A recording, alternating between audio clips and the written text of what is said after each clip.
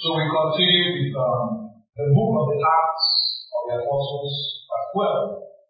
We concluded on the considerations that will help us to understand and comprehend the acts, the actions, activities, deeds, and ministry of the apostles, those sent by the Lord to do the work of God.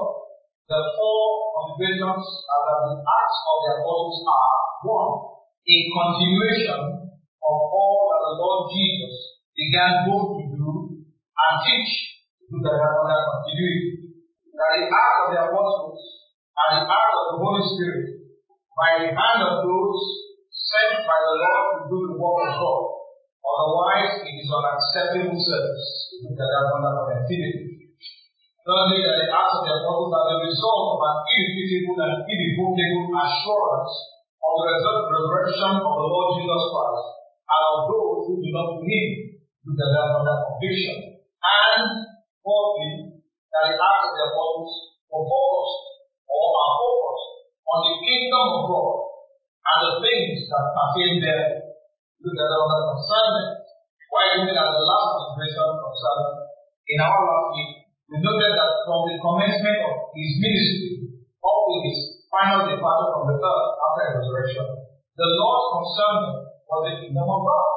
Indeed, He instructed His disciples to preach the kingdom of God to those they were being sent. In like manner, we must be engaged in propagating the kingdom of God and the things that pertain thereto, things like repentance, forgiveness of sin, faith toward God, salvation, eternal life, baptism, suffering, persecution, to mention a few. The Lord's focus was not on a kingdom ruled by men, neither did He encourage the setting up of the kingdom of empire builders, dominated by the building of cathedrals and superstructures, and the installation of men after the flesh. Nor did He advance a kingdom of cares, pleasures, craft materialism, or of dependence on and the pursuit of money. Rather, the Lord spoke of the rule and reign of God in the hearts and affairs of men, and how this was to come about through relationship with God after men have been reconciled to God through Him, that is through Jesus Christ. The apostle of old did not lose focus on this matter of the kingdom of God and all that are pertains to it. We must likewise resist every attempt to persuade us to take our focus off the kingdom of God. The Lord will help us in Jesus' name. Amen.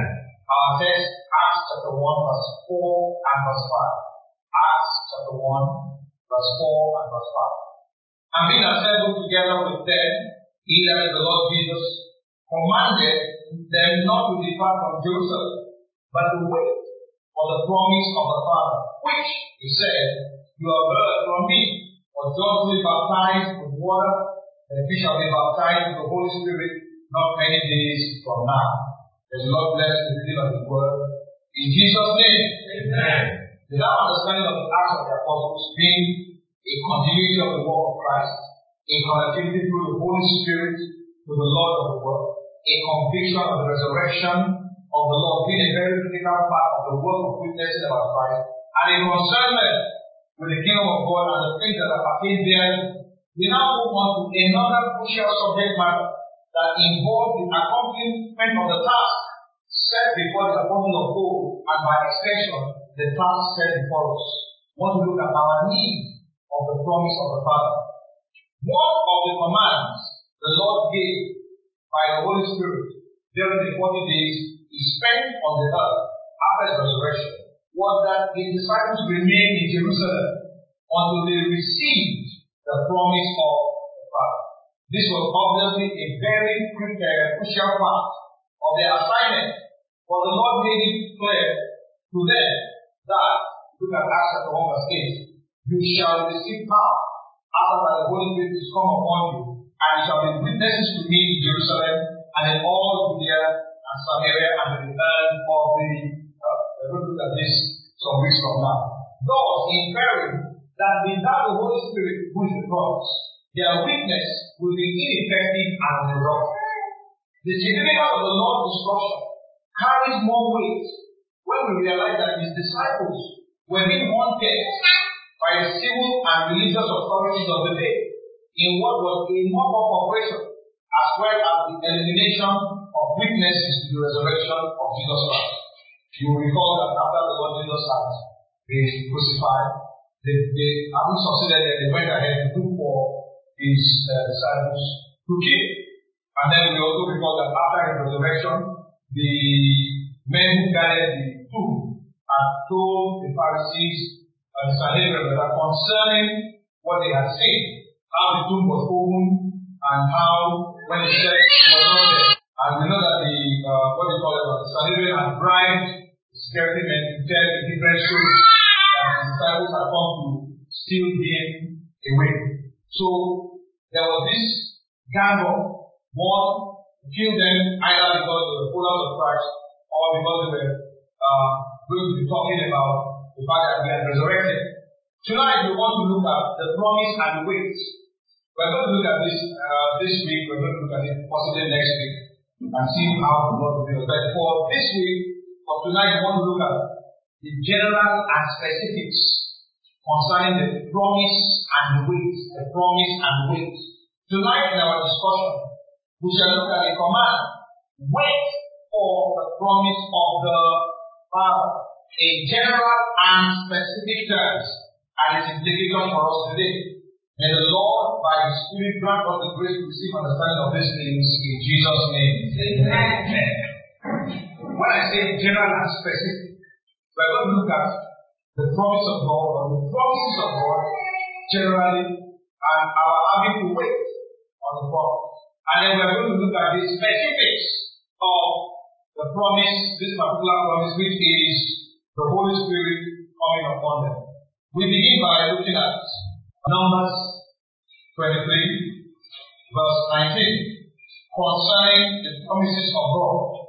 Numbers 23, verse 19. It tells us that God is not a man that he should lie, nor a son of man that he should repent. Had he said, and will he not do? Or had he spoken, and will he not make it do? That scripture is saying to us that when God speaks, when God makes a promise, the promise is as good as done. Is that understood? Now in 1 Kings chapter 8, verse 56. 1 Kings chapter 8, verse 56. This is Solomon praying. He says, blessed be the Lord, who has given rest to his people Israel, according to all that he promised. There has not failed one word of all his good promise, which he promised through his servant Moses. When God makes a promise, there is no, God is not speaking in terms of probabilities. Do you understand? If you want to use probabilities, the probability of the promise of God happening will be 1. Always 1. The probability is the higher number is 1. It can never be 0.9999, it is always 1. In other words, the promise always comes to pass. Let's look at Jeremiah chapter 33, and we're going to read from verse 20 to 26. Jeremiah 33, from 20 to 23. God is given in these verses a firm assurance concerning the promise or the promises he has made to Israel. And he uses a very interesting thing to affirm what he has said. Jeremiah 33, 20 to 26. Thus says the Lord, if you can break my covenant with the day and my covenant with the night, so that there will not be day and night in their season, then my covenant may also be broken with David my servant, so that he shall not have a son to reign on his throne, and with the Levites, the priests, my ministers. God is making a profound statement. If you can say no day, no night, only then is it possible for David not to have a son that will sit on his throne. And who is he referring to here? The Lord Jesus Christ. In verse 22 it says, as the whole of heaven cannot be numbered, nor the sand of the sea measured, so will I multiply the descendants of David my servant, and the Levites who minister to me. Moreover, the word of the Lord came to Jeremiah saying, have you not considered what these people have spoken, saying, The two families which the Lord has chosen, He has also cast them off. Thus they have described my people as if they should no more be a nation before them. Thus says the Lord, if my covenant is not with day and night, and if I have not appointed the ordinances of heaven and earth, then I will cast away the descendants of Jacob and David my servant, so that I will not take any of his descendants to be rulers over the descendants of Abraham, Isaac, and Jacob. For I will cause their captives to return and will have mercy on them. The same promise, the same way God affirmed that promise that He had made concerning Israel and concerning David and concerning the Levites, is the same way God spoke concerning the promise He made to Abraham, and by extension to you and I. God is telling us something about when He makes a promise. From Hebrews chapter 6, from 16 to 19, Hebrews 6, 16 to 19. It says, for men indeed swear by the greater, and an oath for confirmation is made for them, an end of all this, when men swear. And so we want to enter an agreement. What do? They sign the paper. That paper they sign is an oath. It confirms what they had mentioned by mouth. Right?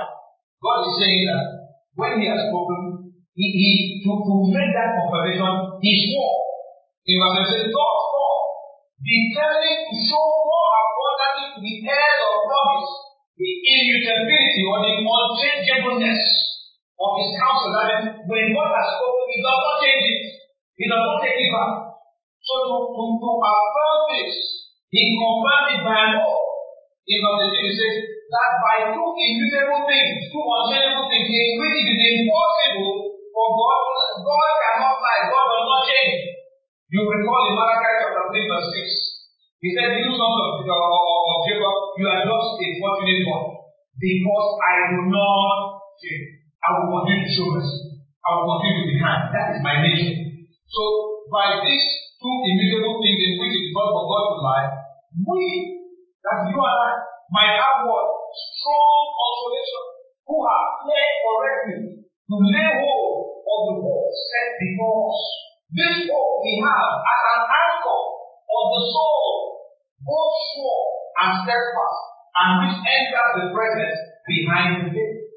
God is saying, when I give you a promise, you can bet your last penny that promise will certainly come to pass. I'm not speaking idle words. Nobody forces me to give a promise. When I say it, I have said it. So, many of us who are dejected, we need to ask ourselves some questions. Whether we understand that when God makes a promise, that promise remains in effect until it is accomplished. Now, unless God did not give you a promise, unless you committed it yourself, but if God spoke it, then it will do. In Jeremiah 31, from 31 to 33, God began to speak of something He was going to do. A promise from the time of Jeremiah. In fact, this promise had been made long before you read something, you will see it there. You read the end part of the book, you will still see it there. That with God's and because in very specific cases, behold, the days are coming, says the Lord, when I will make a new covenant with the house of Israel and with the house of Judah. Not according to the covenant that I made with their fathers in the day that I took them by the hand to lead them out of the land of Egypt. My covenant which they broke, though I was a husband to them, says the Lord. But this is the covenant that I will make with the house of Israel after those days, says the Lord. I will put my law in their minds and write it on their hearts, and I will be their God, and they shall be my God. Said, I'm going to make a covenant. A new covenant, not the one that you made promise and you did not. This covenant is such that you are going to obey me. I will make it possible for you to obey me. Then in Ezekiel, he is expanding on what he said through Jeremiah, Ezekiel 36. Again, Ezekiel is also dotted with similar promises that we are going to speak only one of the past where it said. Ezekiel 36, 25 to 28. Then this is God speaking. I will sprinkle clean water on you, and you shall be clean. I will cleanse you from all your filthiness and from all your idols. Who is cleansing them now? I will give you a new heart and put a new spirit within you. I will take a heart of stone out of your flesh and give you a heart of flesh. I will put my spirit within you and cause you to walk in my statutes, and you will keep my judgments and do them. Verse 28. Then you shall dwell in the land that I gave to your fathers. You shall be my people, and I will be your God. The basis of people being the people of God and God being their God is these things that God has spoken both here in Ezekiel and Jeremiah. The fact that they are going to walk in His command. The fact that Allah is elaborating how they will be able to do that. Because He will first of all cleanse them, and then He will put in them His Spirit that will enable them to walk in His path. He began to speak on these things, and this is how God does things. He will say one thing, sometime later He will say another, sometime later He will be repeating what He said, but He will be giving more details. Each time He will be giving more details. If you go to Joel chapter 2, which we shall be looking at some point in time when we get to Acts chapter 2. But here we just want to look at a few of the verses there. And now He's speaking through Joel. He says, and it shall come to pass afterward that I will pour out my spirit on all flesh, or I will pour out of my spirit on all flesh. I know your sons and your daughters shall prophesy. Your old men shall dream dreams. Your young men shall see vision. This is the effect. Do you understand that now? He's not giving more detail. What will happen when the Spirit comes upon them? And also on my maid servants, and on my maid servants, I will pour out my Spirit in those days. That is on His own ministers. And He's brought in it. When you look at Jeremiah and you look at Ezekiel, you will think that God is speaking only of the Jews. But now He's making it open. In verse 30 it says, and I will show wonders in the heavens and in the earth, blood and fire and pillars of smoke. The sun shall be turned into darkness and the moon into blood before the coming of the great and awesome day of the Lord. Now this time, when you look at it, some of the things have happened, some are yet to happen. So God is giving greater detail now. In verse 30 it says, and it shall come to pass that whoever calls on the name of the Lord shall be saved. For in Mount Zion and in Jerusalem there shall be deliverance, as the Lord has said, among the remnant whom the Lord elaborated the promise He made earlier.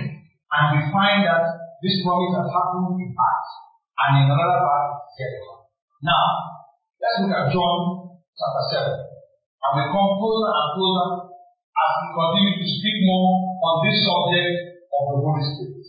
Where we are not going to all the ones that. So remember when John the Baptist said, there's one coming before me who I'm not able to do this. I fully have baptized you with water of repentance. And there's one coming who will baptize you with the Holy Ghost and with fire. Now here, the Lord Jesus is speaking. John chapter 7. Verse 7 to 39. On the last day, that great day of the feast, Jesus stood and cried out, saying, if anyone thirsts, let him come to me and drink. There is a significance in that statement. Because this was the last day when there was a lot of drinking. There was a lot of merriment. And yet he stood and said, if you are still thirsty, come to me and drink. In other words, whatever festivity they were going through was not able to satisfy the longing in them. And he was saying there's something that will satisfy the longing in you.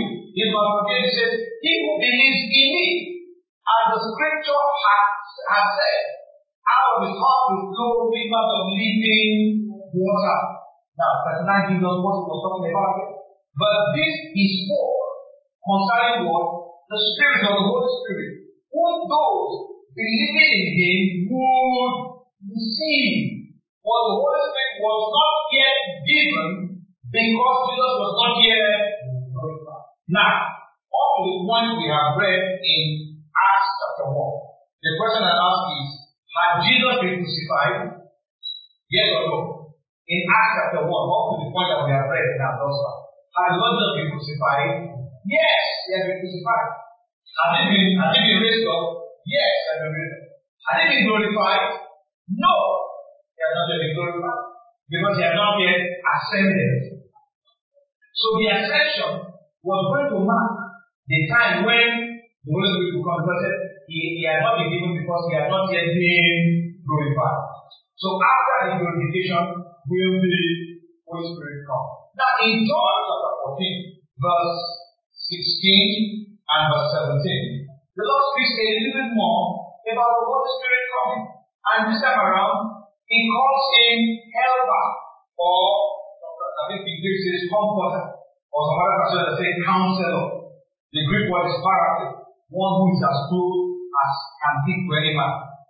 And I said, and I will pray the Father, and he will give you another helper, that he may abide with you for how long? Forever. Forever. From here on. The Spirit of truth, the Holy Spirit is called the Spirit of truth, whom the world cannot receive the Spirit, because it neither sees him nor knows him. So who can receive the Holy Spirit? Those who know him, those who believe the Lord Jesus Christ. But you know him, for he dwells with you and will be in you, or is in you for us today. So the Holy Spirit was speaking about, and then in the first John chapter 16, he tells us a little bit more about what he'll be doing when he comes. In John 7 and 8, John 16, verses 7 and 8, and 13 and 14, the Lord lets us into a little bit more what those people will be doing. He says, nevertheless, I tell you the truth. It is to your advantage that I go away. For if I do not go away, the helper will not come to you. But if I depart, I will send him to you. And when he has come, he will convict the world of sin, and of righteousness, and of judgment. Brethren, you and I cannot convict anybody. We cannot bring conviction to anybody's heart. All we can do is preach. The real one who does the convicting is who? It's the Holy Spirit. In other words, without the Holy Spirit in our lives, or coming upon us, our witnessing will be futile. Nothing will really happen. Even if men come forward and say they want to receive Christ, it is out of an emotional thing. It is not out of a strong conviction. Verses 13 and 14 of John 16. However, when he, the Spirit of truth, has come, he will guide you into all. He will guide us into all truth. He will tell us the truth in the Scriptures. Nobody should be able to deceive us, for he will not speak on his own authority, but whatever he hears, he will speak, and he will tell you things to come. He will glorify me as he glorified Jesus, for he will take of what is mine and declare it to you. The only way you and I can truly glorify Christ is by the Holy Spirit. No wonder he told them in Acts chapter 1, but they didn't see later. In verse 4 of Acts chapter 1, that they should wait for this promise of the Father, because these are the things he wanted them to do. And the only way they could successfully do it is by having this promise of the Father from upon them. In Luke chapter 24, verse 47 to 49.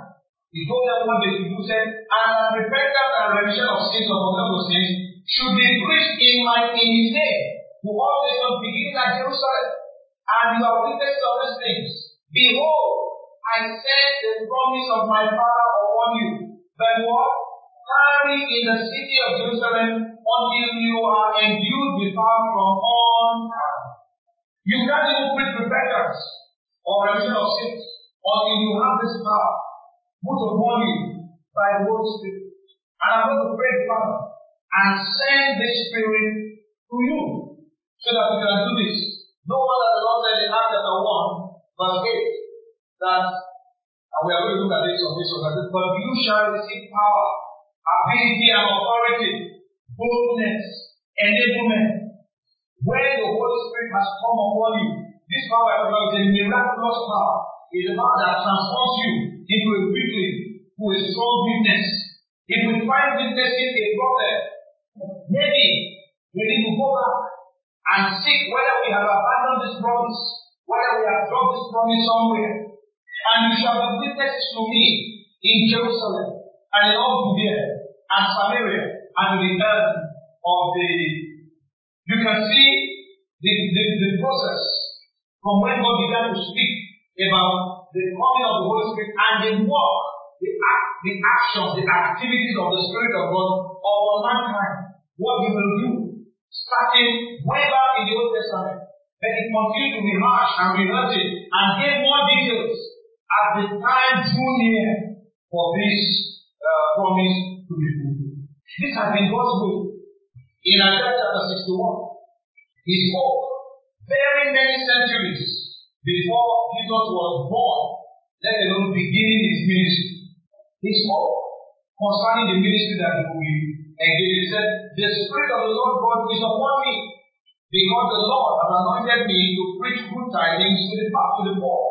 He has sent me to heal the brokenhearted, to proclaim liberty to the captives, and the opening of the prison to those who are bound, to proclaim the acceptable year of the Lord, and the day of vengeance of our God, to comfort all who mourn." You remember, the Ethiopian eunuch was reading a different portion, and he asked, what's his name now? Philip went through them. This prophet, is this speaking about himself? Or is this speaking about the God? If you look at chapter 61 again, you will think that God is speaking about himself. He said, "The Lord is upon me, because the Lord has anointed me to preach good tidings to the poor. He has sent me to heal the brokenhearted, to proclaim liberty to the captives, and the opening of the prison to those who are bound, to proclaim the acceptable year of the Lord, and the day of vengeance of our God, to comfort all who mourn," and the went on and on and on and on. And what we say, Isaiah was speaking about himself. But did he really do these things? I think it was Peter who said, these prophets, they kept inquiring of God. These things that they're asking me to say, and asking me to say in the personal pronoun. I'm not seeing myself doing it. God said, "Don't worry, say it. I'm asking you to prophesy, to proclaim, to declare what it is I want to do." And so Peter said, these people kept inquiring of the Lord. I said, "Are we the ones doing this thing, or is there another one?" I said, "Don't worry, just write it. These things were written for us." Now look at Luke chapter 4. When the Lord Jesus was handed over the scroll in the synagogue, one went to the synagogue. So he, that is Jesus, came to Nazareth. Luke chapter 4, from verse 16 to 21. Luke 4, 16 to 21. So he, that is Jesus, came to Nazareth, where he had been brought up, and as his custom was, he went into the synagogue on the Sabbath day, and stood up to read. And he was handed the book of the prophet Isaiah. And when he had opened the book, he found the place where it was written, "The Spirit of the Lord is upon me, because he has anointed me to preach the gospel to the poor. He has sent me to heal the brokenhearted, to proclaim liberty to the captives, and recovery of sight to the blind, to set at liberty those who are oppressed, to proclaim the acceptable year of the Lord." That's where he started. Then he closed the book and gave it back to the attendant and sat down. And the eyes of all who were in the synagogue were fixed on him. And he began to say to them, "Today, this scripture is fulfilled in your hearing." I made this promise well over 600 years before Christ came back. I think it was 600 years or so, before Christ came. Now Christ is reading it around 31 days. And what did he say to them? Today, this scripture is what God had promised centuries ago. The day of fulfillment finally. All of this that I'm saying, I'm letting you understand that God makes promises and He keeps them. But there's always a time lag between when He made the promise and when it was fulfilled. Do you understand that? Sometimes this time is centuries. What does that portend for us? It means that we need to be able to wait for the fulfillment of the promise of God. If you go back to Luke chapter 3, verse 21 to 23, the Bible says, "When all the people were baptized, it came to pass that Jesus also was baptized. And while he prayed, what happened? The heaven was opened. And the Holy Spirit descended in burning form like a dove upon him. And a voice came from heaven which said, 'You are my beloved Son, in you I am well pleased.'" Now, had that promise been fulfilled? No. But God was by what was happening to Christ here, showing that I am going to do this. This one is down payment. You know, when you want to borrow money, they'll tell you, make a down payment to assure us that you will pay that. This is down payment. But where we're going to actually is verse 18. Now, Jesus himself began his ministry At about 30 years of age, being as was supposed, the son of Joseph, the son of Heli. The Lord Jesus begins his ministry at the age of 30. Would not begin that ministry on the growth with him of God. Do you understand? So I was saying that you guys have to wait until you are endued with power from on high. The same way he was endued with power from on high. The ability for many of us to wait is a problem. And we need to learn to wait. In the same Luke chapter 3, 16 and 17, John was speaking to the people who came to inquire, are you the Christ? Are you the Messiah that we expect? Because they were expecting the Messiah. By the way, when we talk of the word wait, right? When we talk of the passive waiting, let us say, just like that word, expectancy, is attached to that word wait. So we are not waiting with expectation. Do you understand? That was what was happening in this. People were waiting with expectation that God had promised the coming of the Messiah. They had waited and waited and waited and waited and waited. And every time somebody appeared, they would expect that something will happen. Now, Malachi was the last known prophet of the writing prophets to have written anything. After Malachi wrote the book of Malachi, activities went on that there was silence from heaven in any written form for 400 years. And then suddenly, an angel appears to Zechariah, and then appears to David. And things began to happen. There's nobody there about Jesus. Only John. So they came to ask John, can you be the Messiah? Can you be one? Because they were expecting. They were waiting. Do you understand? When we discuss waiting, this is very crucial. Because many of us wait without any expectation, without any expectancy. They were expecting, so every time they saw something, is this it? Jonathan saying to all, I indeed baptize you with water. The God mightier than I is coming, whose sandals strap I am not worthy to lose. He will baptize you with the Holy Spirit and fire. His winnowing fan is in his hand, and he will thoroughly clean out his threshing floor and gather the wheat into his barn. The chaff he will burn with a possible fire. In those days, when they gather wheat into something like a wide mass, and they start beating it with sticks. I don't know if they use the same approach for rats. I don't think any of you know how to do all of those. And they start beating the wheat. And they are beating the wheat itself, which is the seed, stays. Then the chaff which is black. Now, so when they are beating it, they just throw, people stand at the edges of the mat and throwing it up. As they throw it up, the breeze will come and blow the chaff away. The breeze will descend on the basket. They will do it again. And we will now do it. What we do? We do it with egusi, rice, some of those things that are exactly. And we just know. And then sometimes we blow. The thing that is supposed to stay will stay down. All the other chaff will blow. That's what it's saying. He will thoroughly pour his blood. Only the wheat will be made, and the chaff will be blown away. He says, another person. This is the person. So they were waiting for this when they came. But in their ways, they kept asking, you the one? When they see someone, they say, you the one? Why? They have scriptures. So they will look at a few things. In fact, let's go to John chapter 1. John chapter 1. And you'll see a very interesting statement that is made from verse 6 to verse 9. John chapter 1 from verse 6 to verse 9. Usually we stop at verse 5 when we're reading John chapter 1. There was a man sent from God whose name was John. This man came for a witness to bear witness of the light, that all through him that through this light, through John, might believe. Look at verse 8.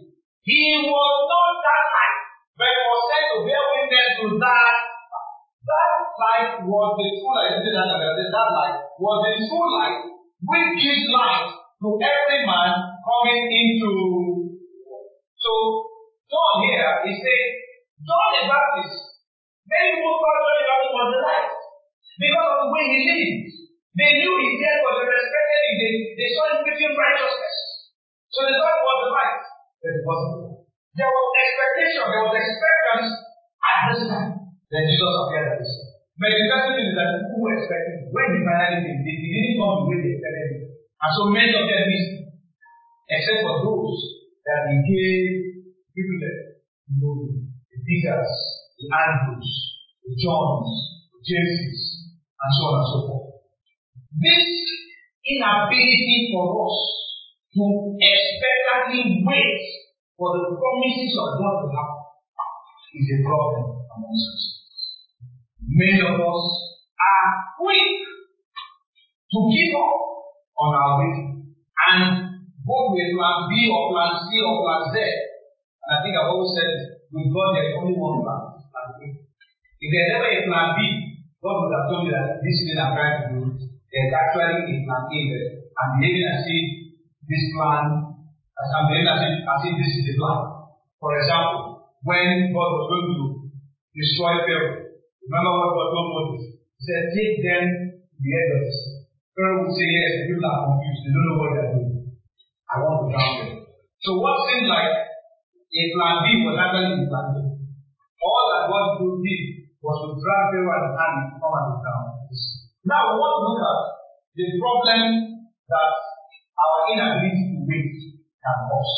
And we pick a classical example, Genesis chapter 15, from verse 1 to 5. This is the story of Abraham, Sarai, Hagar, Ishmael, and God. After these things, the word of the Lord came to Abraham in a vision, saying, do not be afraid, Abraham.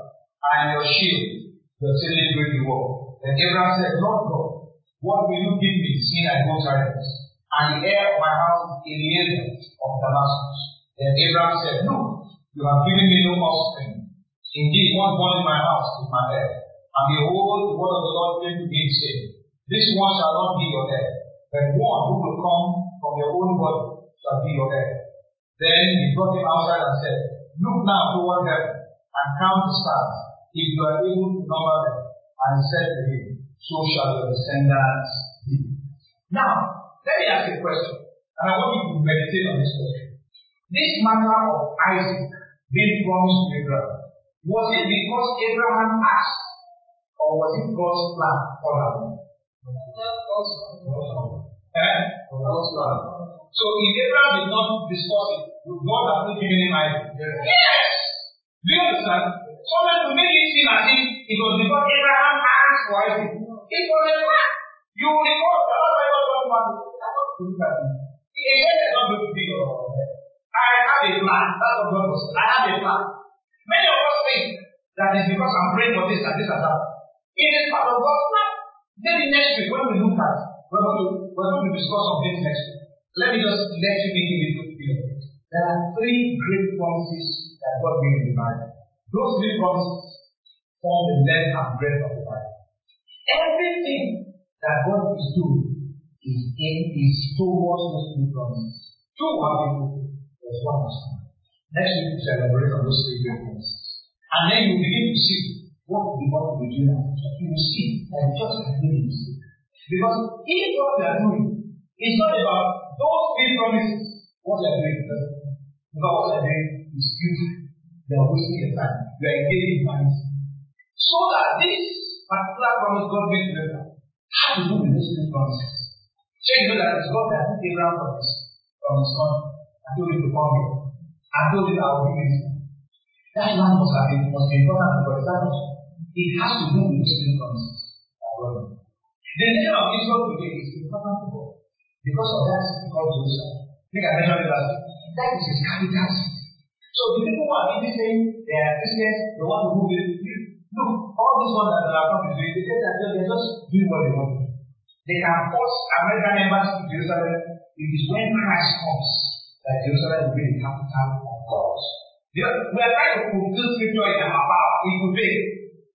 Now let's go to chapter 16. When God and Abraham discussed, Sarah was not there, right? Abraham was about 75 years old when we had this discussion. Now Genesis chapter 16, again from verse 1 to verse 5. Now Sarai, Abraham's wife, had borne him no children, and she had an Egyptian maidservant, whose name was Hagar. So Sarai said to Abraham, see now, the Lord has restrained me from bearing children. She might have been partially blind, because indeed God restrained her. Why? We shall see that too. Please, go into my maid. Now this is where she's going to have to do, which is the God. You are not getting what you want now. Does it mean you need to do a plan. But remember, who did God speak to? Abraham. Sarah did not have any relationship with God as such. And the relationship was set up through Abraham. So Sarah is sitting down with the husband and says, yeah, we're not in the day, I'm not getting pregnant. So this is your friend God. He's not opening my door. So I think we should try another thing. Please go to my name. Perhaps I will take you to my house. She's not even saying the time. She's saying what? Children by somebody. I can forgive Sarah. You know why I can forgive Sarah? She didn't understand God. She didn't know. Even Abraham was just beginning to walk. Many of us are just beginning to walk with God. When we did a sin on Abraham and then we stopped something, we didn't complete it. We can't get there. The thing was the story of the land. We're using Abraham as an example. But we stopped. We saw there Genesis 15. We didn't go further than that. We saw Genesis 15 verse 6 and that episode. Maybe one of these days, some years to come, we'll be able to pick up from there and look at how you and I relate to God. So now, and Abraham heeded the voice of Sarah, like many men, like many husbands. What we don't want back. We know what the wife is suggesting. It's contrary to everything that I believe and stand. But in the name of peace, okay, my dear, let's do it. I will accommodate the beauty very much. Let's do it.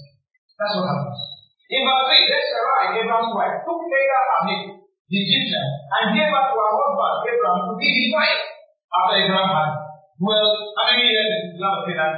10 years. So how old was Abraham now? 85. Right? When did God make the promise? 75. So how old is that promise now? 10 years. And yet, no sign. Now, Abraham was not waiting expectant.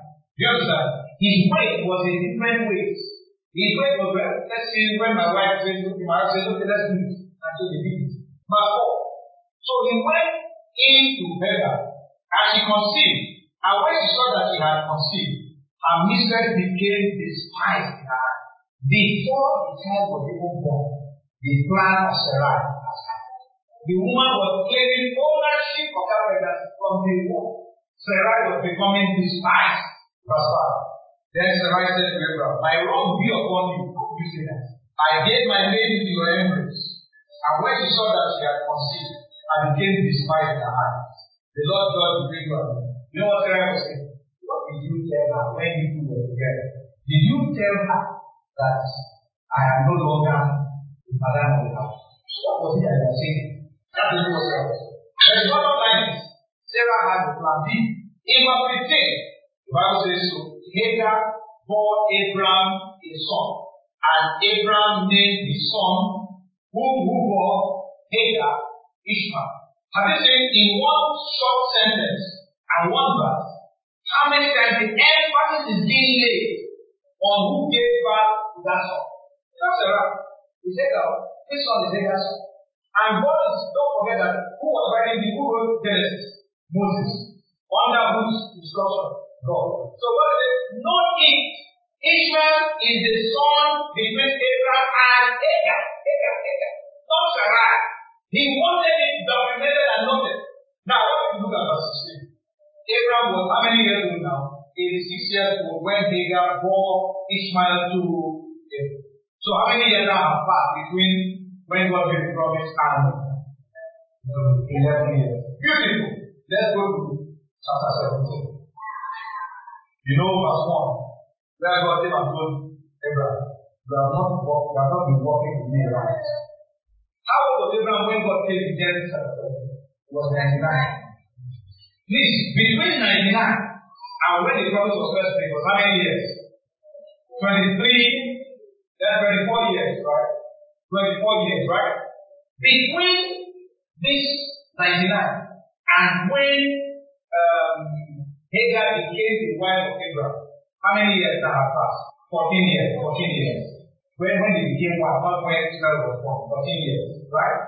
Imagine, God did not say anything from the time Abraham went into bed to 14 years after. I don't think many of us know.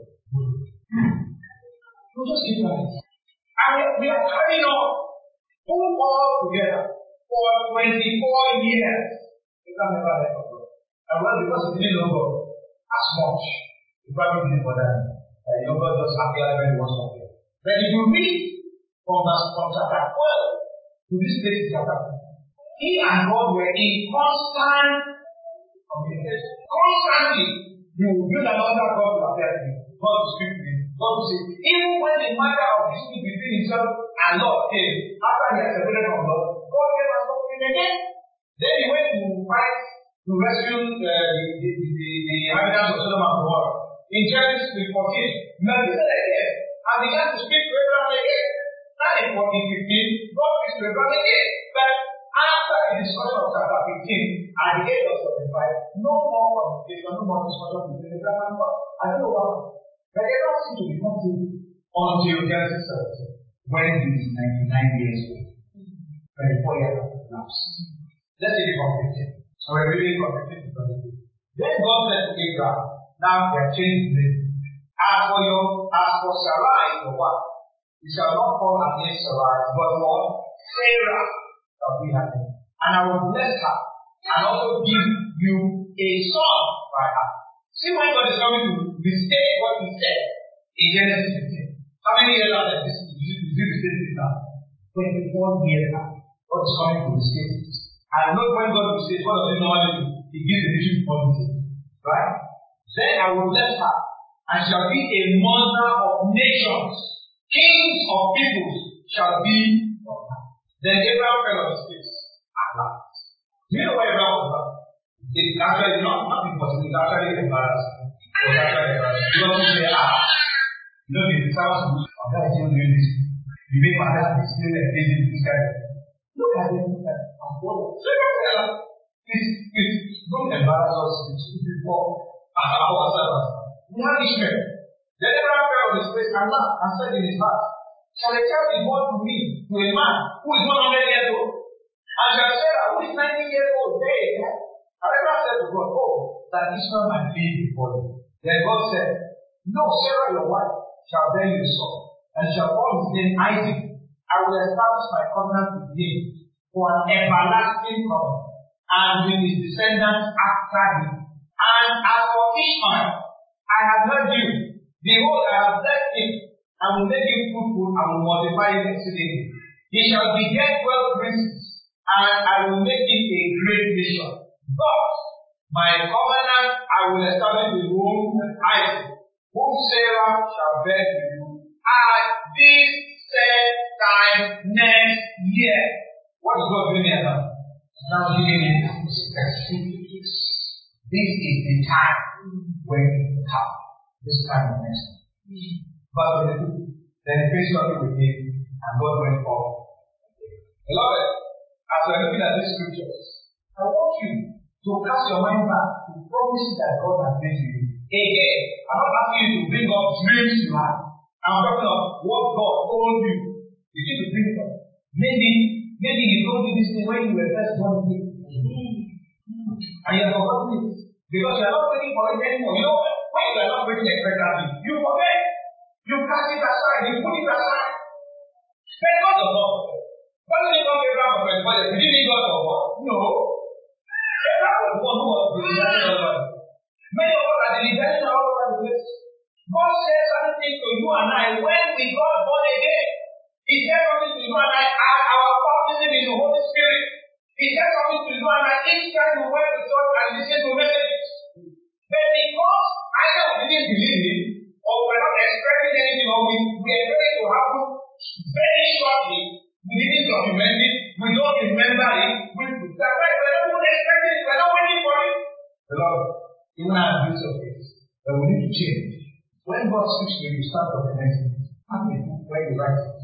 Write the date, note the time, and go back. From time to time, pick it again and review what God has said to you. Did it come to pass? If it has not come to pass, wait for it. It will certainly come to pass. That is what we mean by waiting. Expectantly. We are not waiting expectantly. So we forget. We abandon it. This was what was happening between Abraham, Sarai, and God.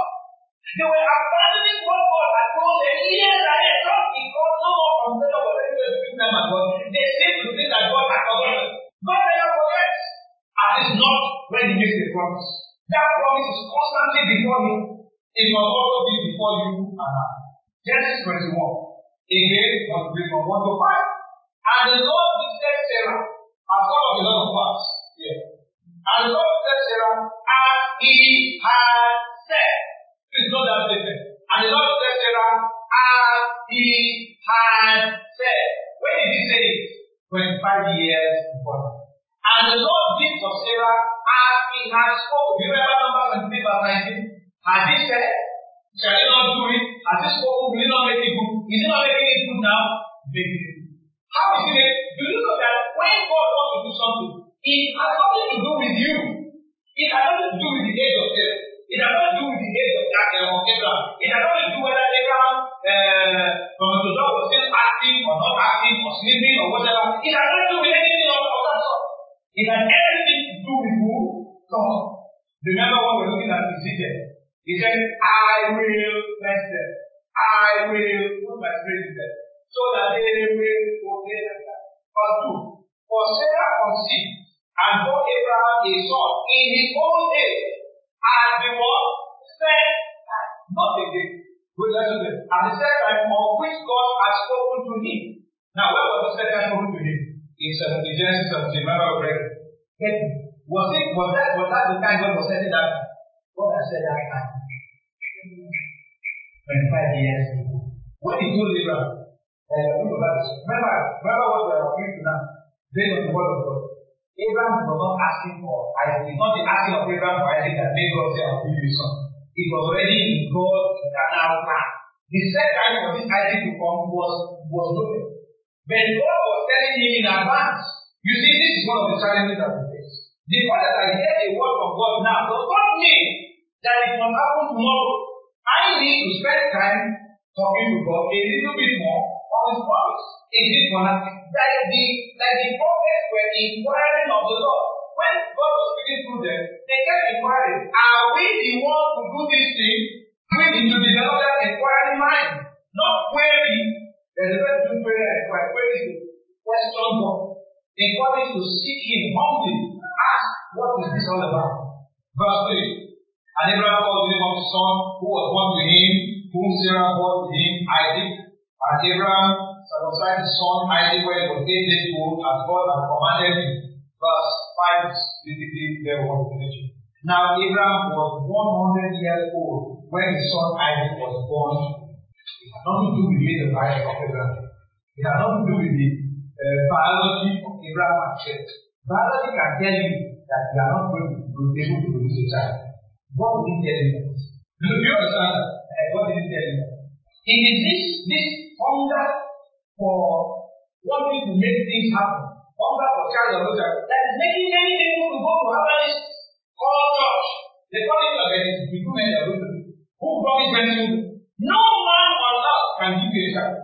Also, most are going to get children by themselves. God will help them when the children grow up. So, with all of these things, the question is, what do we need to do? Remember, I told you that our waiting cannot be careless, cannot be casual. We can't just, dismiss it. The Lord gives us indication in Habakkuk chapter 2, verses 2 and 3. Habakkuk had asked God some questions, but had answered him in verse 1, chapter 1. And Habakkuk had responded again with further questions and was saying, okay, I'm going to wait, I want to hear what God will say. So in verse 2, God answered me. Then the Lord answered me and said, write the vision and make it plain on tablets. We are not using tablets now. Even though we call computer tablets. Take pen and paper. Write it. You know the first, what the first thing? Write it, right? What's the second thing? Make it plain. So what does it mean? The fact that you are taking the vision does not mean that it is plain enough. So you need to go back to God in prayer. To seek His face. That in a wrong, who reads it? What does that mean? And when a man reads it, there is an inspiration in him that says, wow, this is what God has promised. Okay. But expectancy builds up in him. He's waiting for that promise to come to pass. In verse 3 says, for the vision is yet for an appointed. Every promise God has made has a time frame. has an appointed time when it will happen. But at the end, what will happen? It will speak and it will not lie. At the end, it will work. I'm laying some emphasis here because many of us are dull of hearing. We really want to do something else. Whatever God told you before, if it doesn't come to pass, it's still standing. You understand that? It is still an outstanding matter. You are not supposed to be jumping elsewhere. You may be engaging in your daily life, like Abraham engaged in his daily life. 24 years, had a second wife, had a child. Life was good. They even did naming official. They circumcised. They did all those things. They gathered the servants came around, they dug up. They were even teaching Ishmael how to be a priest because he was the heir. He was taking over. They are doing all those things. So life was good for Abraham. Abraham was resting secure. But I can now let them examine the back. It's time for me to go. I have a son to take over. What did God say? He said, Ishmael, I don't have a brother. I know maybe the brother. There are different things to discuss there. We don't have the time to discuss. The one thing I want to say in line with what we are discussing. If God did not initiate and bring it to pass, it is not acceptable to God. You started a church that God did not start. Even though He told you you start a church, that church, His hand is not there. How do you understand? That church can be an issue. You may have ministered and won souls and had thousands in that church over the last 13 years. And one day God comes and calls and says, remember I told you that I'm going to start a church. Say this. And the church is a church. The church I want you to start is against what happens? Against money. Yeah. What of this one in Jerusalem, your capital? Let Jerusalem run. Don't worry. You won't close it and let it run. You carry your bag. That is the church. Do you understand that? That's the thing. God, I told you, you're going to do great things for me 30 years ago, or 24 years ago, 10 years after the promise. You got a vision, not from God, but you got a vision. You went somewhere and somebody that and started seeing, starting a company, and you started the company. You've employed thousands of that. The company is doing well. You are a CEO with so much money. And one night you are saying, God comes and calls you and says, remember we said you started from Venus. I started this. That's what the company. Say what? The company I want you to start.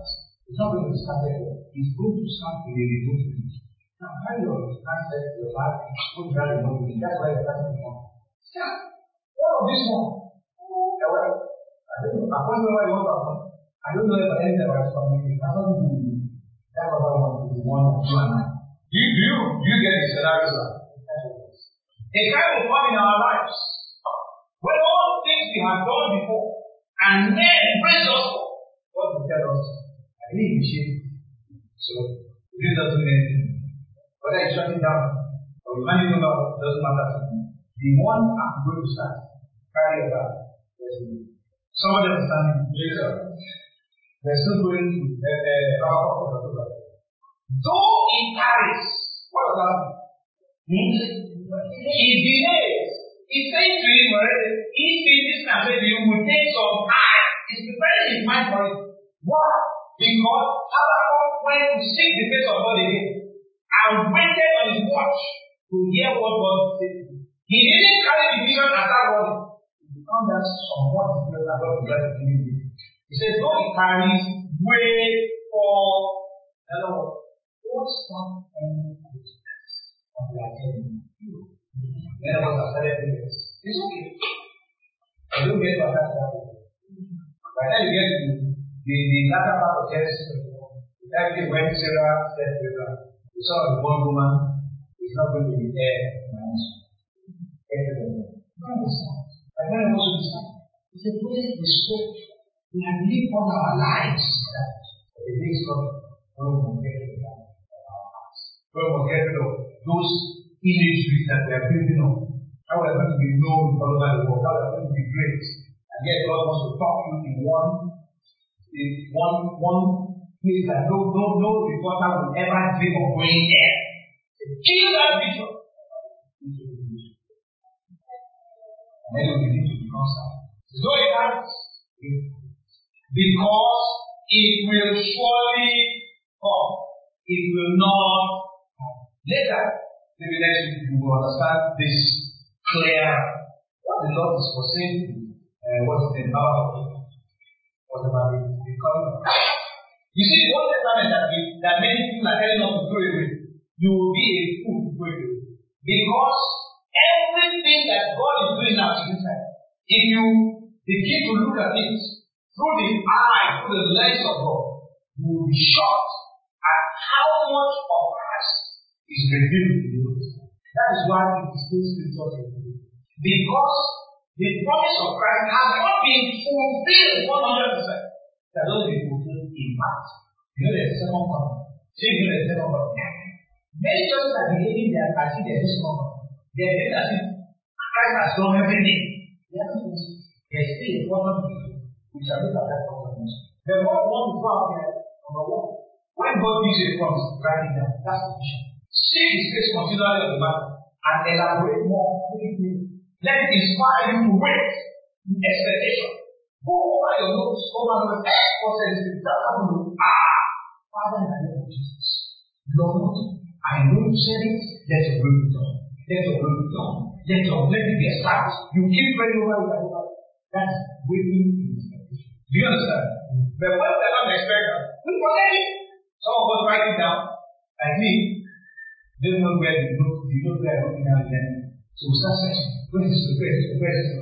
If it was there, it was. If we understood it, you know that note will be the next one after the Bible. But many of us were young to understand it. Some of people thought they were understanding it. That note was never understood it. The Bible and that note. Because as you are reading the scripture, God will say, you remember what I said? This is. And I.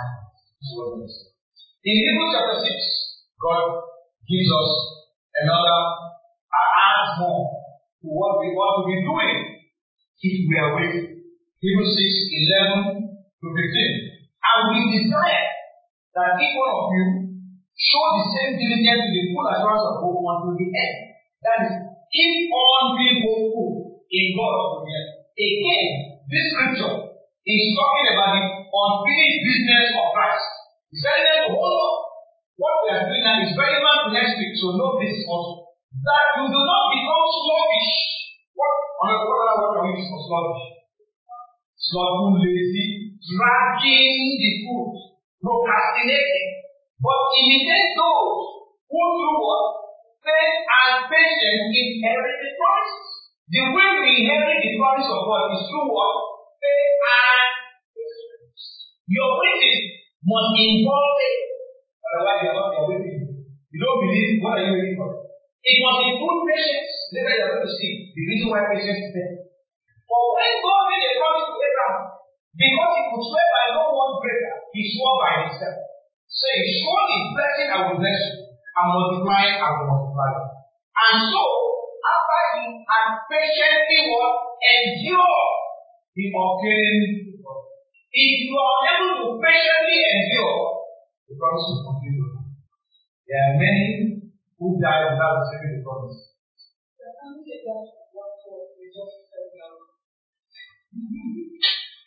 And so, after he has patiently endured, he obtained the promise. And I'm saying that you have to patiently endure. I'm going to explain this to you in the next scripture. I believe the next scripture will elaborate more on this.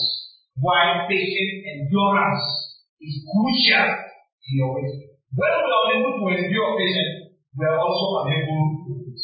That's why we go for alternatives. We look for an easy way out. A woman is trusting God for the fruit of the womb. She's advancing in age. What are the options open to her? Adoption, IVF, surrogate mother, all manner of options are open. She's looking at her age, not looking at the word of God. She's looking at medical science, not looking at the word of God. So what is she doing now? She's not looking at what those things that she's been looking at and giving. If she has been looking at God, would God not have told her that why are you looking at that? Why are you looking at these options? They are not necessary. That's why faith must be resolute. The Bible says Abraham believed in hope against Hebrews chapter 10. And we're going to this elaborate a little bit more on the matter of patient endurance. Then because the former days in which after you were illuminated, what does that mean? After you became born again, after you were enlightened by the word of God, you endure a great struggling with what? Suffering. We were talking about the time when they got born again, they went through a lot of suffering and they endured it. I don't know about you, but many of us, when we got born again, we endured a lot of suffering. I was born again when I had no job, and I had to go through that, waiting only on God and not on any other. It wasn't easy, but I had to endure. Look at verse 13. Partly while they were made a spectacle, both by reproaches and tribulation. These people suffered public humiliation. And partly while we became companions of those who were so treated. There were other people who were treated anyhow, and they formed a part with those people. Verse 34. For you had compassion on me in my chains, and joyfully accepted the plundering of your goods, a lost property, and yet there was so much joy in their hearts, even though they lost property. Knowing that you have a better and an enduring possession for yourselves in heaven. Why were they able to endure such suffering, such hardship? Because of heaven. Do you understand this? In verse 6 and 35 says, therefore, do not cast away your confidence, your faith, which has great reward. For you have need of endurance, so that after you have done the will of God, you may receive the. When they do the will of God, then it was not enough to give them the promise. What did they do? Patient endurance. They had to endure something. They had to endure hardship. They had to endure shame. Even threats to their life. Even the fact that they could be ridiculed by their brothers. I'm sure we all belong to family members who look at you and say, nothing. They are doing better than you. And you say you're following Christ. But to endure that, otherwise in a thing to not be ashamed, you will go and dip your hand into what you have not been dipping your hand into. Men, sadly, are falling away on following after God. Because they cannot endure, patiently endure the hardship of life. In Proverbs chapter 24, verse 10, the Bible says, and that is for speaking to many people who are in church. It says, if you faint in the day of adversity, your strength is small. Please give me the mind. I need translations. Living Bible, the Message, Amplified. So when you get my tell us what version you are reading, and then read it. Proverbs 24, verse 10. What translation is yours? New International Group, read it. If you falter in times of trouble. If you falter in times of what? What is what? Then the Bible says you won't have troubles. It says if you falter in times of trouble, yes. How small is your strength? How small is your strength? Okay. Living Bible good. If you are a false testament, if you can't stand the pressure of us. You are what? A false testament of what? Of Christ. A false testament. If you cannot stand what? Adversity. God does not give promises to false testament. Yes. The message. If you fall to pieces in a crisis, there wasn't anything to you in the first place. He said, if you fall to do you know that the recession in Nigeria, many of us are falling to pieces. There really wasn't anything in us in the first place. Your Christianity is only manifested through trials. Anyone who cannot stand trials is not a Christian. I'm telling you the truth. They are just playing church. They are not a Christian.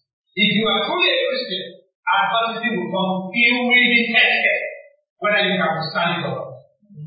So all that small guys, this church, they are not even love you, they don't show concern. Why should we show concern? You are being tested. Whether you're a perfect, whether you're a good specimen or a worse specimen. You are being tested whether your faith can withstand challenges or not. Why should I be calling you every second of every moment? By now you are if you are in the other you are a grown up person. We are always waiting for when God will say, oh yeah, You go and start something. That's what we're doing. They are a grown up. So because they have one small challenge, you now start Pastor, I will not know. Be strong.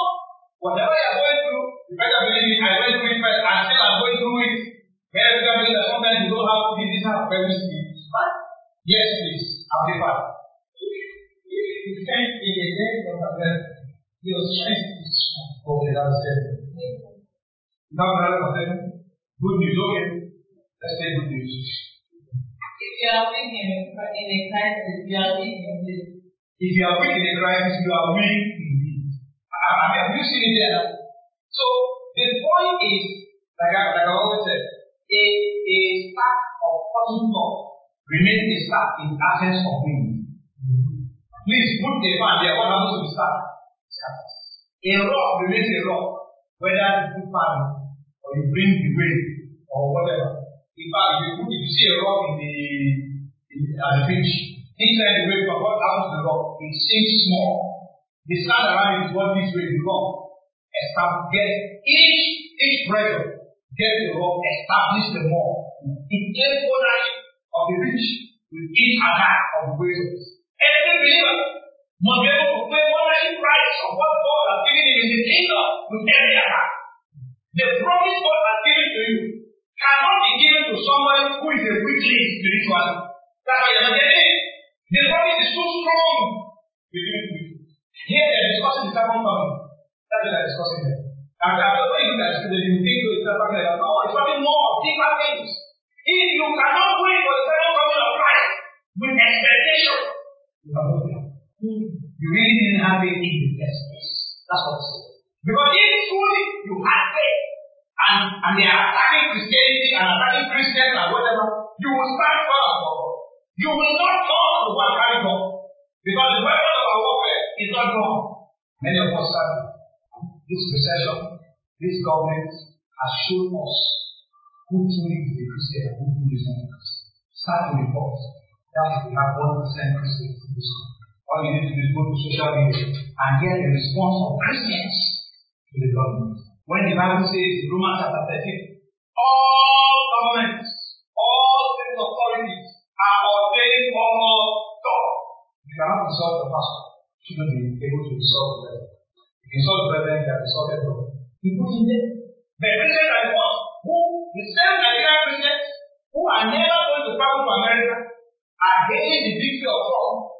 The same Nigerian Christians living in Nigeria are saying, Buhari is the king. How does God restore one person in America and say that restore one person in Nigeria?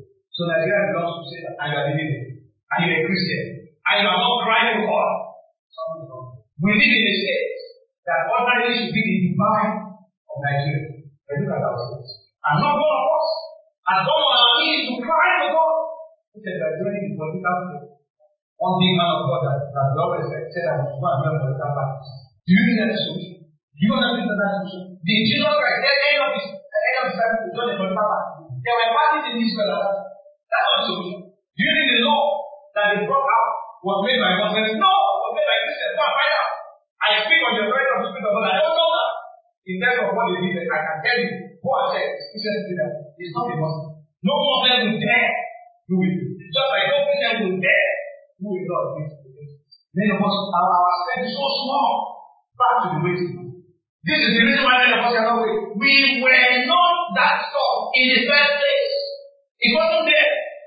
And possibly many showed us that it wasn't there. Everybody can shout, praise the Lord, hallelujah. When there are no challenges of life. Let there be challenges of life. The praise the Lord has God. That is why Habakkuk are opening churches and telling us, what is your problem? You want children come. You want husband come. You want wife come. You want a relative come. We were not Christians in the first place. Where Christians will know that what matters is the kingdom of God, not Christians. The disciples, the early disciples, they knew that for a fact. You are ready to die for it. When are you die for it? Isaiah chapter 40. From verse 28. Many of us don't know, we don't know the God that we serve. The God that we call Father, we don't know Him. And that's what we present to everyone. Have you not known? Have you not heard? The everlasting God, the Lord, the creator of the end of the earth, neither faints nor is weary. His understanding is unsearchable. Don't you know God? That God does not faint, that God is never tired. Don't you know that? He never goes weary. Don't you know that? That God is unsearchable. His understanding is unsearchable. Don't you know that? He gives power to the weak. Don't you know that? And to those who have no might, He increases strength. Even the youth. I see many youth fainting in the churches. Only a simple thing called unemployment makes that faint. Our youth are still, what is their reason? Unemployment. They don't get work. The same youth who stole, who says he doesn't have work, find out what he has done with the money. He went to school to learn. He went to carry a year. He went to buy telephone. Please, why did he steal? Was it for food? No! For a pleasure. And you say, oh, it's true. This government is very bad. What do you mean by that? The church of God, the early church, who's strongest in the midst of tribulation and persecution. Where else? We see the slight scratches of persecution. We start shouting, no, we don't want this kind of thing. This government is bad. And I keep asking them, maybe when we discuss the kingdom of God, I will discuss more on that aspect. When the chairman of CAN, the president of CAN, was avoiding the good of Jonathan and using his private jet to transport millions of dollars of Nigerian money out of this country, was that God's word? We are the ones that are caused what is happening to us. We are part of the corruption of this country. Let's accept it. We are just tired of things. And somebody may call us again in an office and he's donating 10 million and you don't question what's the salary. Permanent secretary. That's the highest level salary in Nigeria. What is the salary of the permanent secretary? That will donate 10 million and you take it. You didn't question it. Even the youth shall faint. Many churches are faint. Many big pastors are faint. They can't understand what is happening. Even the youth shall faint and be weary, and the young men shall utterly fall. Verse 31. But those who do what? Who wait expectantly. Who wait knowing their God. Remember the scripture in Daniel. The people, those who know their God shall be strong and do exploits. But those who wait on the Lord shall renew their strength. What does that word renew mean? The man know what it means. Exchange the weakness for his strength. Their strength, their own strength which is weak, is thrown away, and the strength of God is given to them.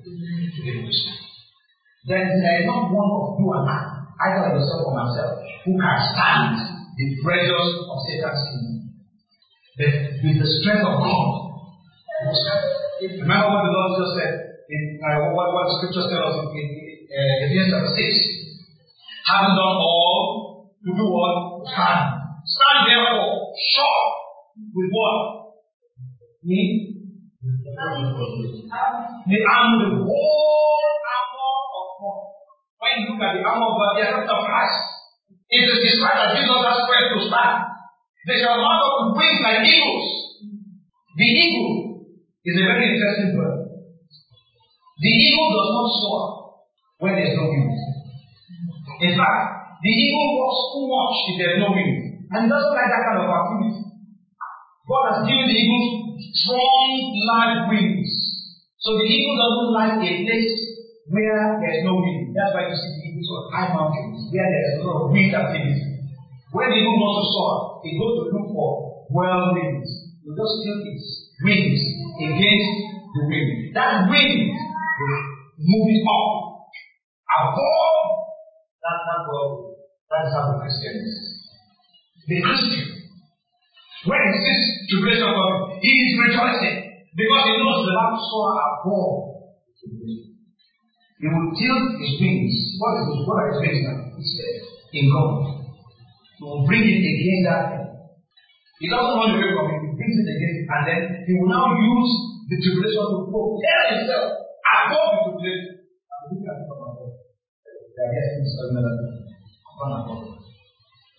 We can't run away from tribulation. We must be excited in ourselves when it comes.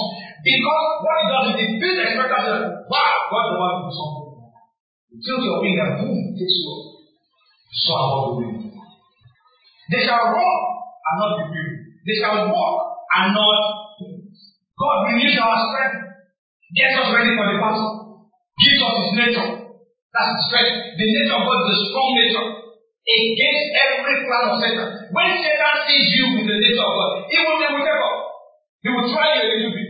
When he sees you tilting the wing and then, come down, let's use you to climb high. He will try it.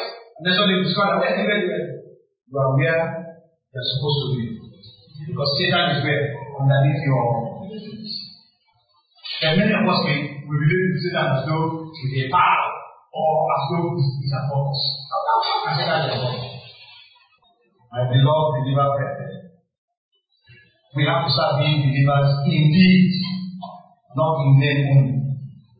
Philippians chapter 4, 6-8. Be anxious for nothing, but in everything by prayer and supplication with thanksgiving, let your request be made known to who? To who? I thought you said let your request be made known to the Senate. Let your request be made known to the president. Let your request be made known to your constituents. That's what we are doing. We are trying to intimidate government by telling government that we can get the Christians to vote against you. Let me tell you what's going to happen. We are not there. We are going to have a situation where the people who don't believe in God will determine who loses this one. If we preach Christianity against Muslims, you know what's going to happen? We are equal. The people who will decide the vote are the people who are neither Christians nor Muslims. And anybody who decides the vote is the one who runs that vote. I'm telling you. You know, many people go into politics and don't understand what politics is. When the president was making statements about, well, the way we are going to treat the South and the South is different from the way we look at it. Because it is true, they didn't give them the vote. You have to look at the people that gave you the vote. It is politics. So don't try and get shot on me. It's politics, not politics. I will help the people who didn't vote for me. But it's not as much as I will help those people who voted for me. They voted for me and I'm going to help them. That's the reality. Donald Trump was made president by rural America. What do you think you should do? You should focus on your man. If you don't focus on rural America, so that they can give him more votes next time. It's politics. If you don't know how to play the game, don't go there. You have to play the good. Because we are not called to play it. Then you now, after you have lost, you now come and say, hey, don't give me anything. You lost. Accept that you were beaten and see that opener. Go and regroup and declare that you are going to win. If you have lost, you want to throw more into the water. You want to do it, you alone. Suddenly, Bruce, I'm mentioning his name now.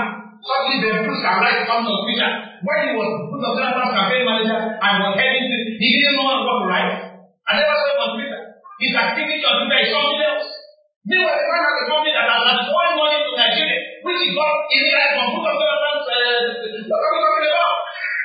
Let Christians be fruitful with themselves. There's one man who calls that men of working. Who says it's a believer? Somewhere in America. And writing rubbish. What are we talking about? He's a Christian. You don't need a doctor to survive. So what are we doing? Why do we need our idea like depends on the government? We don't need a doctor to survive. That's the truth. But when you are not focused on God, you will need the government. Make your request known to who? To God. God will wake up the president and say, what was it that's doing? People don't that policy. He will think he's doing one thing. That policy, I wasn't able to speak very well. Maybe let's look at it. No, change the word here, change it here. Okay, the other is okay. I'm not publishing. Then one pastor wakes up and tells the governor that you are going to die. You decide that you will die. The governor now challenges himself. So this can be the day after. Everybody will die. So he will die. He said, no, after the day you die, after the day of your burial. He said, no, and the very day he said they die. And he wanted to say, he said, no, if he dies in the evening, the very in the morning. If he dies in the morning, the very in the evening. So then if the day he will die, he knows when he will die. And the government is still breathing today. What was the message he sends to other pastors? That they are just hot air. Making noise. That's what happened is a noise maker. Making noise and opening his mouth anyhow that he should keep his mouth quiet. Many of us who say we're in ministry, the strength that we have is in our congregation.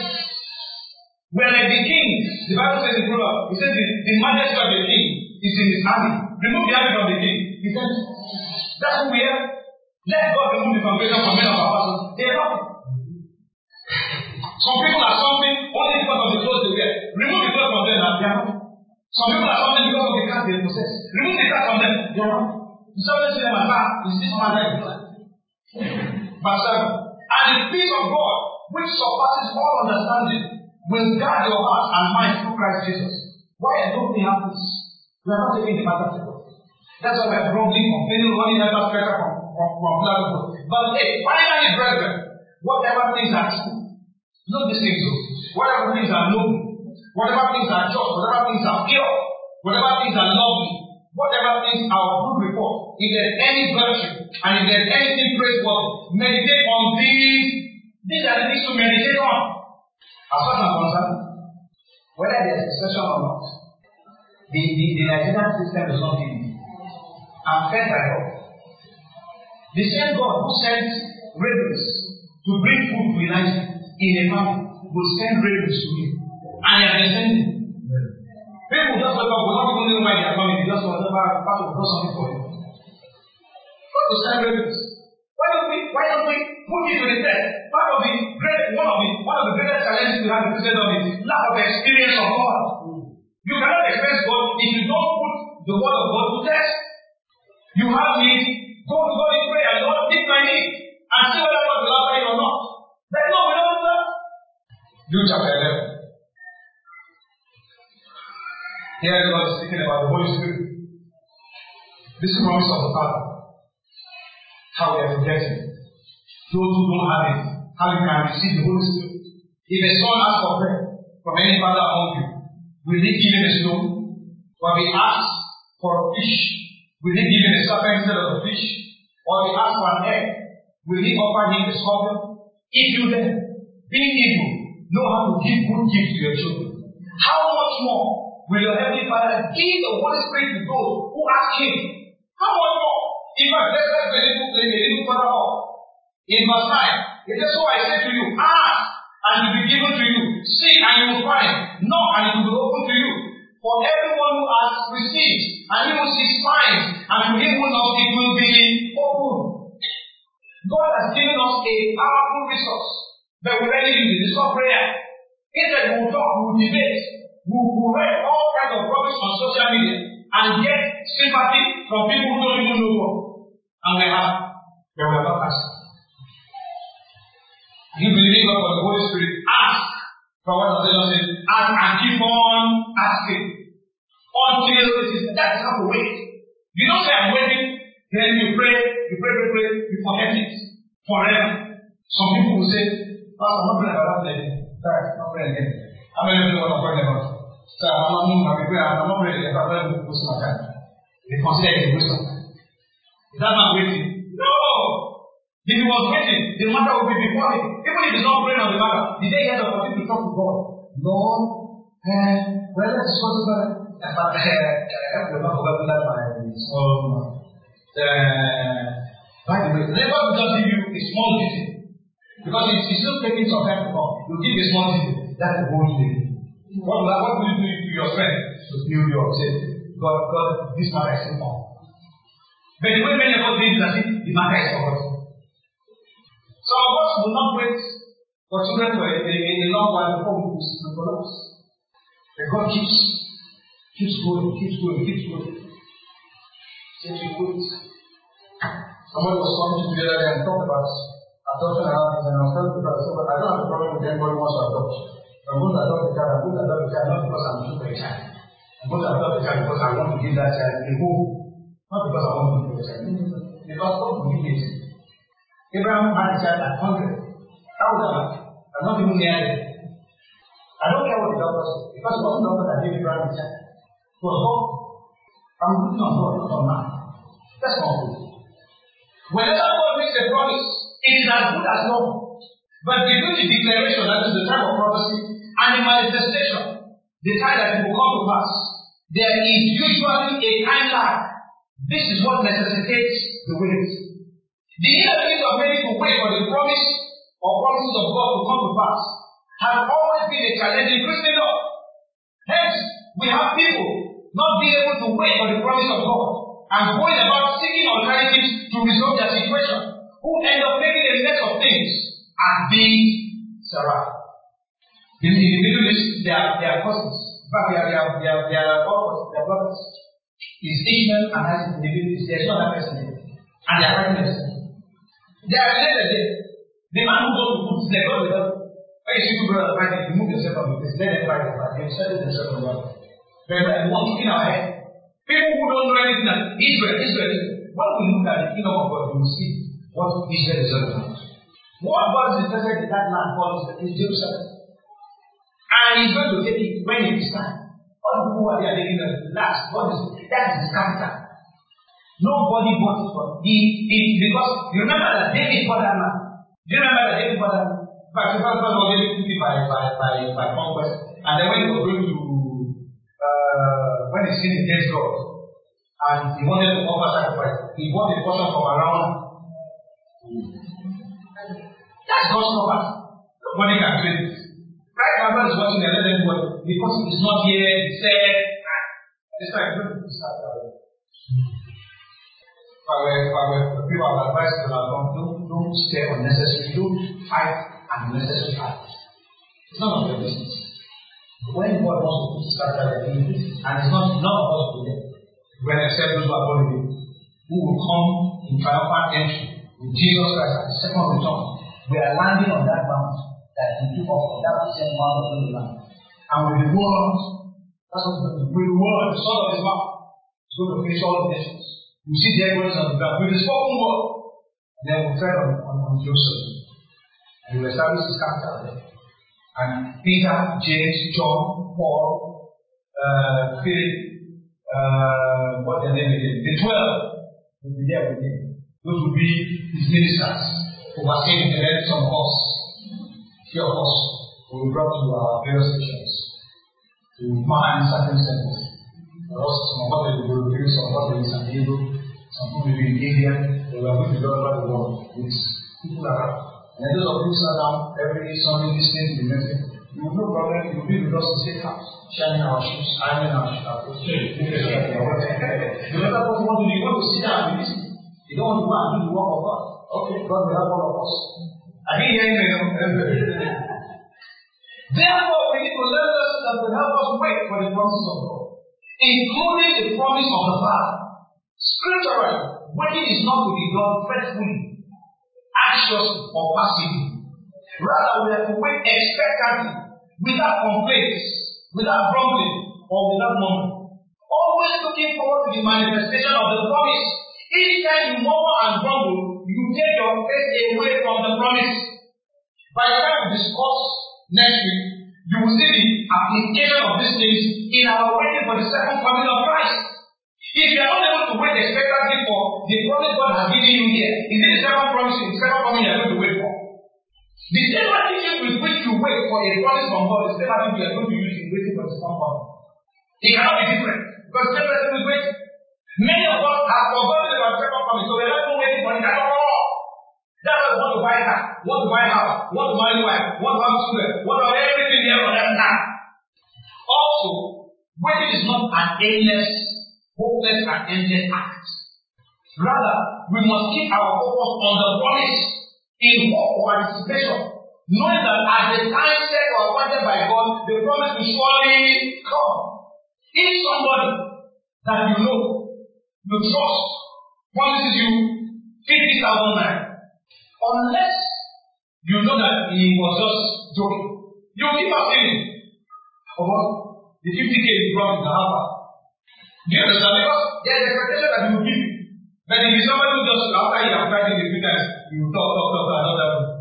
Even if he tells you, I'll give you 5 million, as hungry as you are for 5 million, you give me 500 in your hand. It's better than paying for this kind of money. But it's not going to come forever and ever. That's an endless, hopeless, or endless wait. But with God, you're not waiting hopelessly. You're not waiting endlessly. You're not waiting endlessly. You know there are endless. You need to have it. It's surely not. You know it. So you are waiting expectantly. You are waiting in anticipation. Hence, we need to write down the promise as revealed, not as we perceive it. Not as revealed, not as perceived. Many of us write something, we have a dream, and then we start writing the the interpretation, what you have interpreted the dream to be, without writing the dream, write the dream first. Then as you are seeing God, God will begin to give you interpretation. You cannot write the interpretation once. Do you understand? But what many of us do is, we instead of writing the dream, we write the interpretation. We forget about the dream completely. So when we go back to look at it, we don't know what we saw. We didn't write it down. We don't know what the interpretation. Do you understand what I'm saying? So that we can always keep it in view and not be blindsided. Satan is blindsiding many of us. Challenge of life are blindsiding many of us. And we are just thrown overboard, unable to fathom what we have already received from God. We need to be resolute in our faith in God and in His Word. We don't have it. When somebody comes and challenges what you believe, you put your foot down and forget it. You can come, you can type from now to tomorrow. What I believe is what I believe, and I'm holding on to it. And you can master your points. I'm going to give you I remember when I was believing God for a life partner, and I was waiting on God. Many brothers were interested in my case, my friends. They wanted me to be married. One of them came to me one day. In fact, when challenge was too much, I went to God and said, Lord, this problem is too much. Please give me a word that I can use, because every day they harass me with this, and God gave me a word. So one day, one of my wonderful friends came and said to me, Ray, look at this now, big one. I said, it's not like that. I said, God, you say, that's not what we do, that big one. So I said, do you think that you are more interested in me getting married than myself? So I said, nah, okay. Do you think that I am more interested in me getting married than God? And that's what God told me to do. Next time when it comes to something, tell them that they cannot be more interested than you in this matter of marriage. And you cannot be more interested in this matter than me. So what was God telling me? That He is more interested in me getting married than I am in me getting married. God is more interested in what He wants to do in your life than you are interested in that. So stop putting yourself in the test as if you are more interested in the thing, and then they say to you, get up now, begin to cry, begin to pray. I think your prayer is what is going to do. You will pray and pray. The thing will stay. Because it is not yet said. If the brother alive, let him offer sacrifice from morning till night, and pray and fast and do whatever. John the Baptist was not going to come until 6 months before Jesus Christ. It would have happened. Christ was the one that set the time for John the Baptist. Do you understand? In the same way, many things that we are crying about, it is because the second coming of Christ that is setting the time frame for you. They will pick it from that and say, 500, let's assume that Christ is coming 500 years from now. 500 years before Christ comes, that's when we are going to begin this. He's not setting the date. We need to patiently endure the challenges that may occur while waiting. Public humiliation, loss of property, incarceration or imprisonment, threats to life, and so on and so forth. There are many challenges. I remember one dear sister, she's married now. I think she even has children now. When we first met her, she was living in somebody's voice about what is going on. She began to tell me, I'm from a very wealthy home. Very wealthy home. Very wealthy home. And once I gave my life to Christ, my parents kicked me out of the house and told me that they have no business with me, that they're not going to take care of my school or anything. So I ran to somebody and they gave me small accommodation in the university. They gave me her education. She's doing very well. She's married and whatever. The parents are now with her. She went through that challenge. That's what we are patiently enduring. When you are going through the thing, no problem, they're not supposed to be with you. Because you're supposed to enjoy it. But Christ is with you in it. He has said, I will not forsake you nor leave you. Or say, I will not leave you nor forsake you. And we must persevere in prayer and communion with God, regardless of what may be happening to the contrary of what has been promised. Remember when I first left work to seek, to work for God full time. I didn't belong to any ministry, I was just at home. And I was in my church as a worker there. People were asking me questions. So what this has anyone been ministry? God did not tell me about ministry, I'm just where I am. And then one brother asked a question and said, so Clement was alive then. He said, so what happens when you need to pay Clement's fees? So I was shocked because I didn't think of it. I just held on to God. So since that came up and it was an issue with me, I went to God and said, no, That's the truth. I didn't discuss this matter of parents' school fees with you. How is he going to go to school? Did I tell you anything about this? I said, that's my business. It's your business, it's what you should do. So one focus on what you should do. I said, okay. I shortly after that, the time was 2 weeks here. And they kicked the young man out of school. And he came home, my friends went on me. That's what we're saying. He said, you're doing full time. He said, you're doing this. They said, how are you going to pay this fees? When I came behind the thing, I went upstairs. Because I was living with a friend. So I went upstairs and knelt down. I said, Lord, you heard what he said now. And God said something to me. He said, did any one of them volunteer to pay me? I said, no. He said, ignore me. And I ignored them. And there I was on Sunday evening, planning that when I go on Monday, I will beg them. If they accept it, it's okay. Give me to Friday. If they say, okay, to Friday then. If nothing happens by Friday, I'll bring him back home. I was already thinking of the curriculum for homeschool. Sunday evening, while I was sitting down thinking of what to do on Monday, a friend from Port Harcourt that had no business in Lagos just came to the house and said, Ari, how are you? I came to see you. I said, what are you doing here? You're not supposed to be here. You came last week. What are you doing in Lagos? He said, that's how he saw it. He just found himself at Port Harcourt Airport, found himself buying tickets, entering a plane, and coming to Lagos. He was at home. What is he doing in Port Harcourt? Until this morning, I got to church. Then I realized why I came. Look down in his suit pocket. I got out and I said, I came to give you this. That money paid the school fees. And gave me some money to that from that day till whatever. Never struggled to do so. These are the things that we should do. Take the matter to God. Why discuss it with men? Men will only discourage you and depress you. They don't have the solution. What you get from men is maybe this, maybe that, maybe this. Try this, try that, try this. Probabilities and probabilities and probabilities. Go to the one that within probability is always what? Also, God helps us to hold on to His promises by rehashing and rehearsing the promise that is His word constantly in our hearts. And when this happens, our strength to keep on waiting is what? Is renewed. We are reinvigorated. And like the eagle, we can soar above contradictions to the promise. Every time you see something that is contradicting the word of God that God has spoken to you, go back to God and say, no, what's going on here? You said, God will tell you a little bit more. What will He do to you? To strengthen you the more. You write about that contradiction and say, this was just a contradiction. Get rid of it. Now, specifically, as it applies to waiting for the promise of the Father, that is the Holy Spirit baptism, we must keep on asking. Keep on holding on to God's word. And be expectant, regardless of the feeling of humiliation among other believers. You know what I mean by that?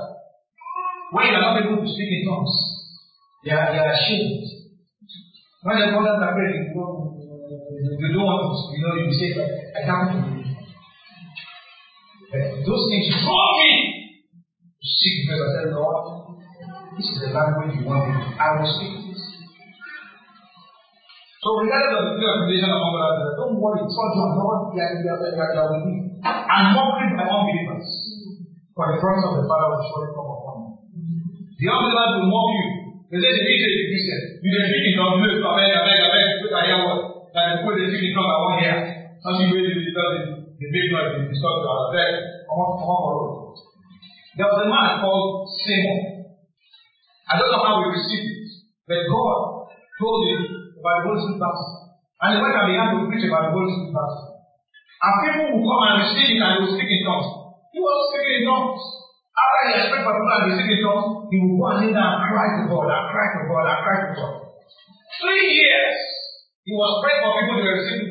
That's what they call what's that thing that Americans don't let us rest about. The Azusa of 19th something. The people who had received the revival of 70 something are not living a day or whatever meeting of that, they won't let us rest. This man prayed and prayed for people and they were receiving every day. They would come and say, we hear that we can receive the Holy Spirit. He will say yes. Pray, let me pray for you. He will put his hands on them and pray for them. But they will be speaking in tongues. Who was speaking in tongues? For 3 years. But he kept at it. He believed it. He preached it. He said in other people's lives that he kept praying for God for himself. 3 years after, he vanished. The man will pray for people to be healed. But he was crying in my mind. And he didn't like it. There are many things that we do about God. If the blind eye did not discover what was doing, God will leave the blind eye. Do you understand? Because to make his eyes see, he might become a sharp boy, and he will live in the world. Many of you don't know anything. Your leg will soon be broken, so that you can come and do the work of God and stay there quiet. Because now with 2 legs, you are all over the place. Stay one place, you don't know how to see the work. On the one, the worker will just come and kill. Then he will come here every day to do chair. You say, "Bro, welcome. This put in here so I can hear you." That's the only way you're going to see God. But I pray what happened to you in Jesus' name. That my prayer is a plea to God. Praise the name of the Lord. Hallelujah. My brothers and my sisters, this is a very serious matter.